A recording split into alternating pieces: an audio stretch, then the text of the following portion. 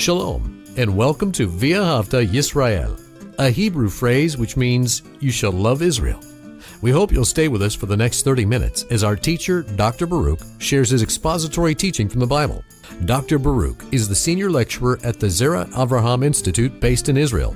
Although all courses are taught in Hebrew at the Institute, Dr. Baruch is pleased to share this weekly address in English.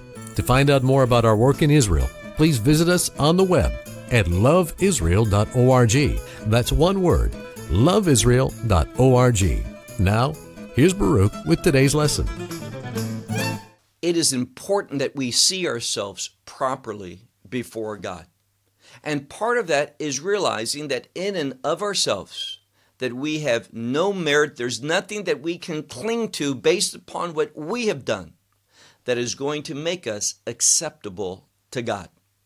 But rather it's only through the work of Messiah, what He did in our behalf on Passover, on that cross, that gives us the grace whereby God will see us and receive us into His presence. And the purpose that we want to draw near to God is to worship Him, to grow in our knowledge of who He is, because the greater knowledge we have of who He is positions us in a better location to worship Him. And that's why humanity exists. Well, take out your Bible and look with me to the book of Psalms and Psalm 73. Now, we began this psalm last week. God willing, we're going to complete it in this study. But I want to go back to a previous verse and look at the last part of our teaching last week. Look with me to Psalm 73, beginning in verse 12. Now, you'll recall that the author is a man by the name of Asaph, and he wants to discern things properly. And primarily here in this psalm, he wants to see himself as one who understands who he is in and of himself and in a redemptive relationship with God. And I want to pick up in verse 12. So look there with me, Psalm 73 and verse 12, where he says, behold, these, and notice, throughout this psalm, he makes a dichotomy, a distinction between himself and those who share his faith and those who do not. And he says, behold, these ones who have no covenantal relationship with God, who do not know the God of Israel, who are not part of the family of God. He says, behold, these are wicked ones. Now, they, because of wickedness, they're not going to have any intimacy with God. And therefore, because of no intimacy, they're not going to have peace. They're not going to have any assurance. They're not going to have any comfort in their life. And therefore, what do people like that do? They can't find consolation and comfort in God. Therefore, notice what it says here. But eternal tranquility. This is what everyone wants. This eternal peace that passes all understanding, being content. And it says, eternal tranquility they achieve through what? Through wealth. And when we look at this world, we see many times people are about acquiring more and more possessions, believing the accumulation of things, of wealth, will bring about happiness in their life. And nothing could be further from the truth. So we have two very different approaches. One that is a pursuing of God, and the other is a pursuing of wealth. They have been deceived, thinking that they're going to find that inner peace, that eternal tranquility through the accumulating of things, and they are incorrect. Verse 13. Now, verse 13 is where we come to a very important concept. And the word here that we want to focus in on primarily is a word in Hebrew in this passage, zakiti. Now, it comes from a word that can have two understandings, and they're very closely related. Now, someone goes before a judge. The prosecutor, he wants to bring charges against that person. And a judge sometimes hears the evidence. Now, this is to see if there's enough merit in the evidence that that person would have to go to trial. So there's a preliminary hearing. The judge is giving some evidence, or sometimes it's a grand jury in America that looks at this to see if a trial is warranted. And sometimes that grand jury or the judge himself, he will be presented this evidence and he will say it's insufficient. And based upon that, that person is exonerated. That person does not have to stand trial. And whatever he's been accused of, well, it's not proper. He is not going to suffer any of those accusations against him because he has been exonerated. Now, there's a close relationship between being exonerated and being cleansed, being pure, being someone who has been cleansed from unrighteousness or sin from a spiritual standpoint. Now, when someone is exonerated, they have this exoneration gives them merit, meaning it positions them in a position where they are privileged like everyone else, meaning that they don't lose any rights, they don't go to jail, they don't have to pay any fine. They have this exoneration which allows them to carry on without any type of abnormal or unusual limitations. So what he says here, look at the next verse, verse 13. But, now many will say in vanity. But it's not the word in vanity, but it's the word rik, which means emptiness. And we have the word my heart, and heart is synonymous with thoughts and thinking. So what Asaph is saying is this: but empty, my heart has merited or been exonerated, meaning this: he has recognized that before God, what can he offer? What does he have to impress God? Nothing. He has made himself empty before God, realizing, God, I have nothing that I can point to in my life that causes me merit before you or causes me to be exonerated by you. I am guilty. I have no merit. I have recognized my state of being empty before you. Now, this is how I have interpreted last week. And notice when we have that view, it says, I have washed in, this next word, nikayon, that which is clean, my palms. Now, some will say hands, but it's not the normal word hands for yad or plural yadayim. It's the word kapai, which is palms. Why? Well, we all know the verse of Scripture, and we see this a few times in the Bible where it says, I lift up holy hands to you. Well, it's not the word oftentimes for hands, but showing, manifesting one's palms. Why? Because symbolically, when one is guilty in sin, their palms are stained. So we see, for example, elsewhere in the Scripture saying, I have a clean heart and clean palms before you, meaning I can go before and show you that what? Emptiness. There's no sin in my life. Why? I have been cleansed. So when we realize that we, in and of ourselves, have no merit, that we have nothing that we can cling to say, God, I'm acceptable to you. Now, we know what is necessary to have clean palms and to be exonerated before God, and that is faith in the Passover sacrifice of Messiah Yeshua. We know that Yeshua, Jesus Christ, died on Passover to purchase with his blood eternal redemption. But Asaph, remember, he's writing long before the work of Messiah, and he's saying here, I have no merit. I recognize the inadequacy of my life.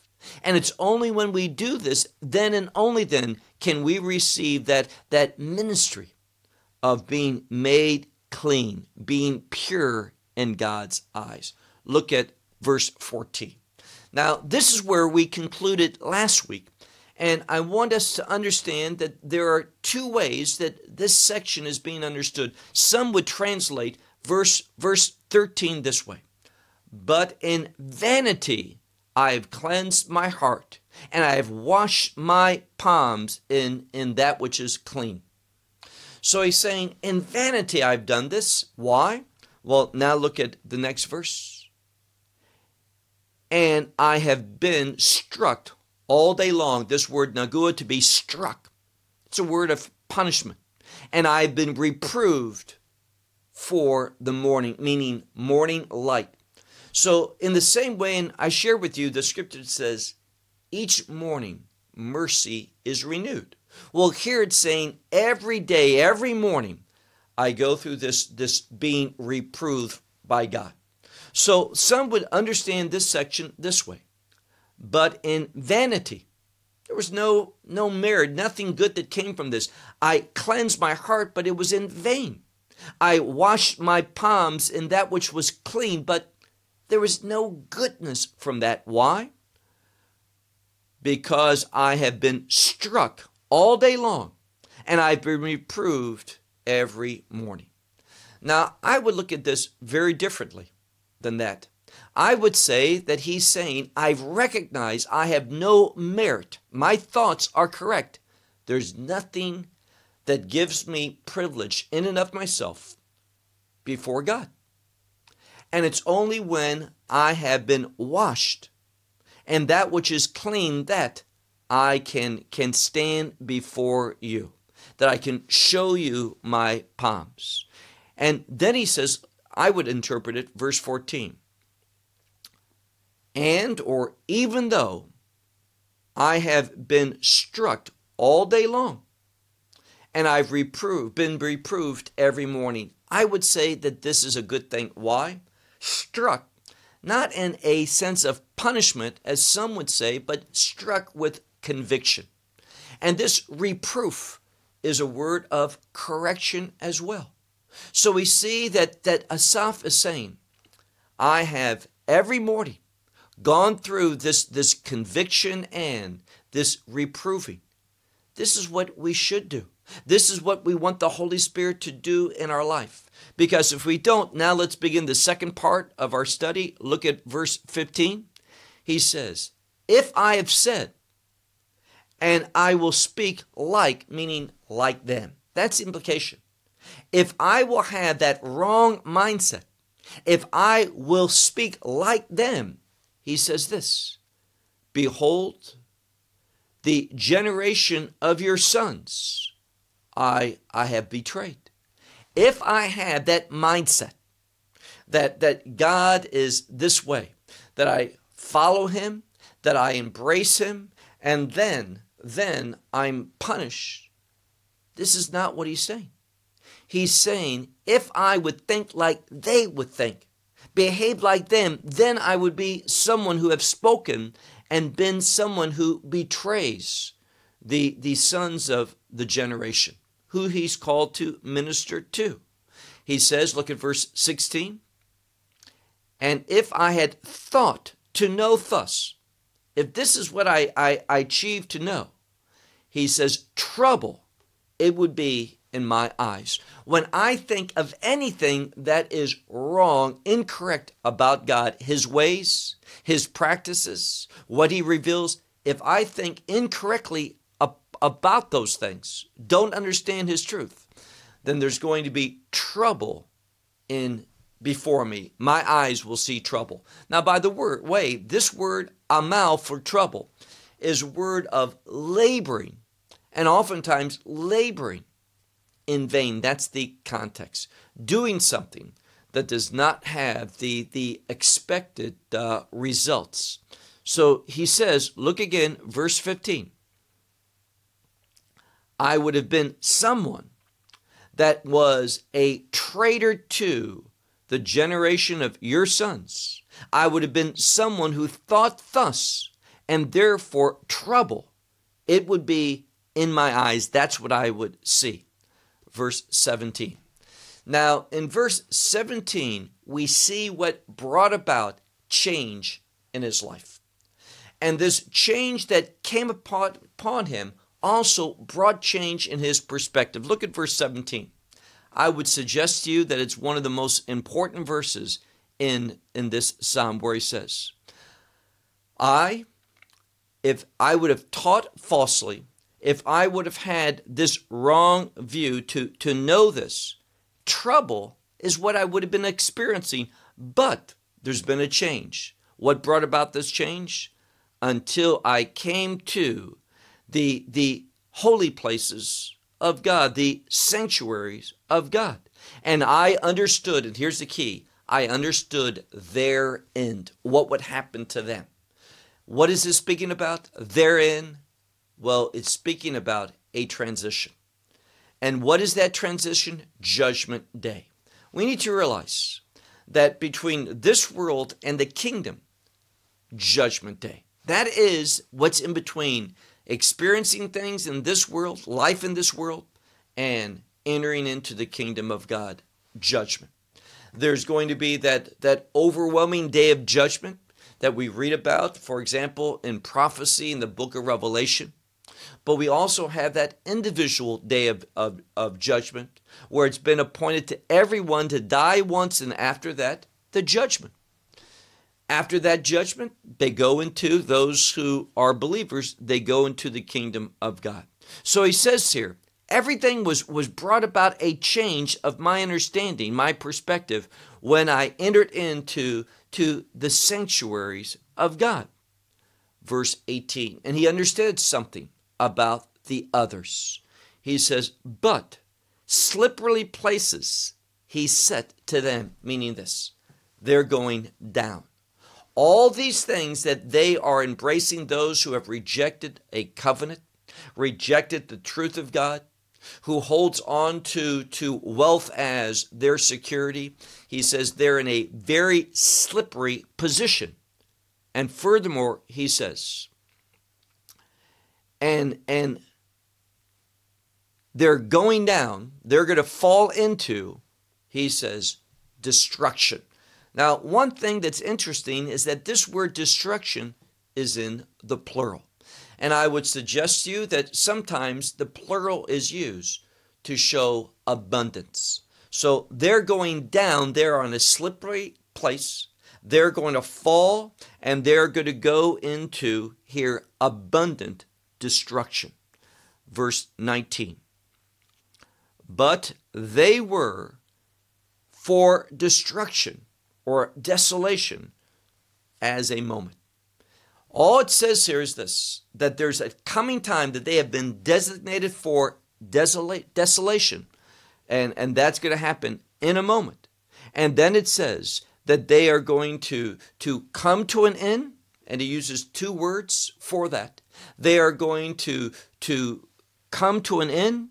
They are going to conclude, and it's going to be brought to them from, and notice this next word, it's a word for fear, but it's also in the plural, abundant fear.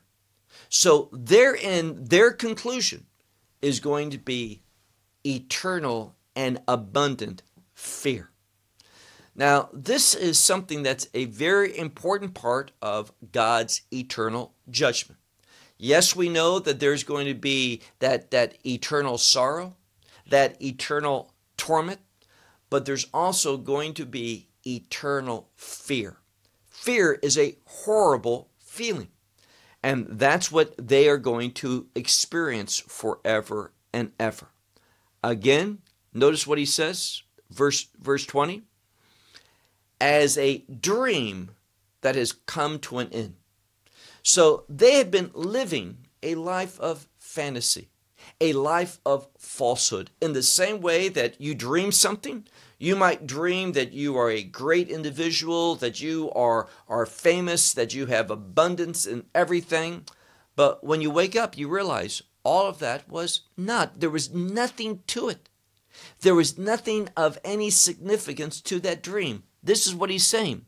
As a dream that has come to its end, then he says, "O Lord," basically, wake up, bring about a revelation. Wake up to reality, and it'll be shown that you despise their image, meaning what they become. Now, we are either going to become one of two things, and this word is very important for image. Why? Well, it's the same word that we find in the book of Genesis, where it says, "In the image of God we have been created." And what does that mean? We are called to reflect God, His glory, His ways, His truth, His purposes. This is the image that we should convey. They're not. Their image is going to be of a fallen world, and therefore God has contempt. It says here, you will despise, or you will have contempt. That's literally what we are being told. Verse 21. For my heart has been made sour, and my kidneys, and this is another important word for a seat of thought or emotion, it says, has been pierced. Now, what he's saying here is this. He has talked about what is coming them. This judgment, this harshness of God's wrath that's being poured upon them. And he says, basically, my heart is sour to that. Seeing the retribution of God is a startling thing for this Asaph. And he says, it's like my heart has been pierced when I see what's going to happen to them. And I look at verse 22. Now, this sourness of the heart and this being pierced is going to produce a good thing. When we understand, and this is what that previous verse was speaking about, rightly understanding the severity of God's judgment. When we do, we're going to have a very different perspective. We're going to see this, verse 22. And we have a word here, which means someone who is unaware, unknowledgeable, ignorant, someone who is, when it comes to knowing things, he's very dense. So he says, but I am dense and I did not know. What he's realizing here is how severe God's judgment is, how God has anger for sin. He's saying, I was dull to these things. I was dense to the great degree of holiness that you have for all of your creation. And then he says, I was like animals with you. And the implication is this. I was like some dumb animal before you, God, that I did not understand the severity, the seriousness of your judgment. And God's judgment has a purpose. It brings things into the order of God. And he's just simply saying how important that is to you, God, that your order is reflected in this world, because God's order is a necessity for God's glory to be manifested. And he's serious about that.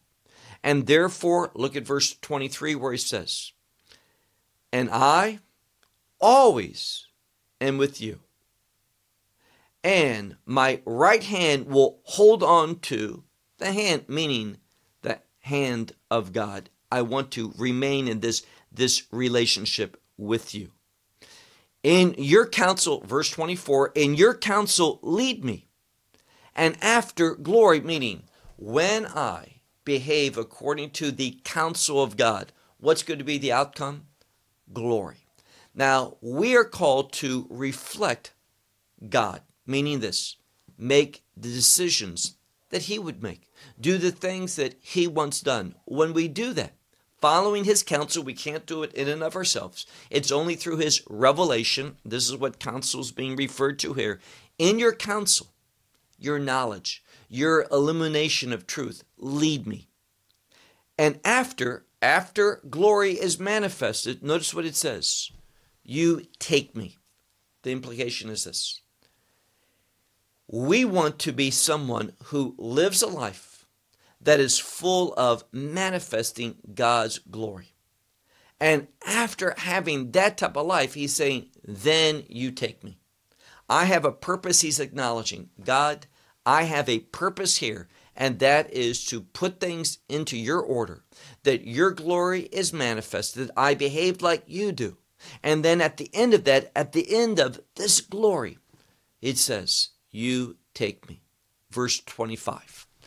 Now, verse 25 is a special verse unto me, and hopefully it will be unto you as well. It is a verse that truly gives us a foundational understanding of humanity in light of the reality of God. He says here, who is to me in the heavens? Now the implication is God. God is the one who is to me or for me in the heavens. And with you, I do not desire in the earth. Meaning this: when I recognize who is for me in the heavens, heaven is a kingdom word. I have someone who has a kingdom future for me waiting. It's God. And when I think about what God has for me in his kingdom, he says, look at the end of verse 25. With you, I do not have any desire in this world. Now, this is a huge verse because this is what it's saying. When I recognize the love of God that he has for me, the things that are waiting for me when I live in that glorious life, obeying God, doing his work, when I realize what God has for me in his kingdom, the things of this world I don't desire. Now, it's good illustration is this. Imagine going to perhaps your favorite restaurant or going to someone's home that is a gourmet cook, and you have just that waiting for you in the next hour. Now, you're hungry, but someone offers you stale leftovers. You're not going to have any desire for them. Why? You know what you're going to be partaking of in the near future. This is what this verse is teaching us, because we have someone who is for us in the kingdom. He's for us because of this covenantal relationship. I've shared with you a covenant is a container of promises and blessings, God's promises, his blessings for us. He has those waiting. We get a foretaste in this world, but primarily they are kingdom rewards. And because of the wonderful quality of these blessings and promises, we're not going to be seeking things and have these desires of the counterfeit things of this world. He says, verse 26, my flesh and my heart, it's finished. Meaning this, I am not going to be led by my flesh, and heart here is my thoughts, meaning I am not going to have me any longer be the source of what I do and what I am. All of that has come to an end. I have ceased. Why? Notice the next part. The rock of my heart and my portion. So he's saying my portion and the foundation, it's the word rock. The rock, the foundation of how I think, and my portion is who? It's the eternal God, the God of the kingdom. This is what he's saying. When you have that strong kingdom commitment, you're not going to be led astray by the counterfeit things, the deceiving things of this world. We look at something, we say, oh, this is a very expensive watch. It's worth many thousands of dollars. People, I want that watch. I want people to see me wear that watch. That gives me such satisfaction. How futile. How foolish. That watch is going to wear out. If it's not in your lifetime, it will be in your children's or your children's children, but eventually that watch is not going to have any value.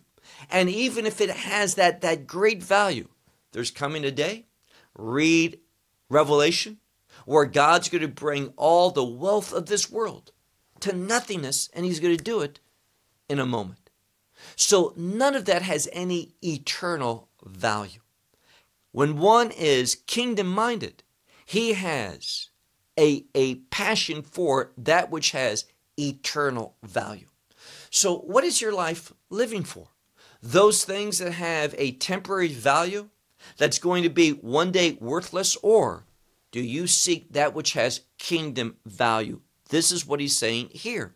And he says, my heart, my thought, and my portion is the eternal God, the God of the kingdom. Verse 27. For behold, the ones who are far from you, what does that mean? Those who have no covenantal relationship with you. Those who are not going to be in the kingdom. We speak about the God of the heavens. That's the kingdom God. Those who are far from you, what's going to happen? They have no covenant. They will perish. And it says, and destruction, this word means to be brought to an end. All those who are disloyal. Now, this word is a word for harlotry. It's a word that can be used frequently, is used frequently, prophetically, for idolatrous thoughts. And it says, basically, those who have that idolatrous thinking, they are going to be destroyed. They are going to be brought to an end apart from you. They have no future with God. This is what Asaph is telling us. Verse 28, our last verse. What is good? Well, we mentioned covenant is a relationship word. And he says here, verse 28, but, this is in contrast to them, but the closeness of God to me is good. So he's saying, being close to God, for me, this is good. This is what he sees as desirable, as an objective. This word good, it's related to the will of God. We find intimacy in the will of God, but here we're talking about the objective. And he's saying being close to God is my objective, and this is indeed the will of God. So he says, I have placed in the Lord God my shelter. What he means is this: I find refuge, I find safety, security, because I have placed myself with the Lord God in that covenantal relationship with him. This is what Asaph is admonishing us. Seek that covenant. Hopefully, if you're listening, you are in already that covenant through Messiah's blood, that new covenant. But are you living according to the kingdom expectations that you should have that are rooted in a covenantal relationship? He says, let's conclude, last part of verse 28, Leseper kol malachotecha, which means to tell. What he wants to do is to tell all of your works. Now, it ended in this way for a reason. It goes back up to what I've mentioned earlier. In and of ourselves, we have no merit before God. I have nothing to show God my good works based upon myself. You say, well, we should have good works. Yes, but it's the Holy Spirit's anointing that enables us to do good works. Now, we will receive rewards, but in actuality, it is God working through us. He gives us the rewards. He does the work. We are just a submissive vessel. And what he's saying here is this: I have no merit. What I'm going to speak on, what I'm going to focus, what I'm going to shout, what I'm going to tell is all of your works. It's simply sharing how important it is to give God thanksgiving, to give him glory, to recognize that he is, and what's done that is good always is related to him. Well, I'll close with that until next week, and we begin Psalm 74. Until then, shalom from Israel. Well, we hope you will benefit from today's message and share it with others. Please plan to join us each week at this time and on this channel for our broadcast of loveisrael.org. Again, to find out more about us, please visit our website, loveisrael.org. There you will find articles and numerous other lectures by Baruch. These teachings are in video form. You may download them or watch them in streaming video. Until next week, may the Lord bless you in our Messiah Yeshua, that is, Jesus, as you walk with him. Shalom from Israel.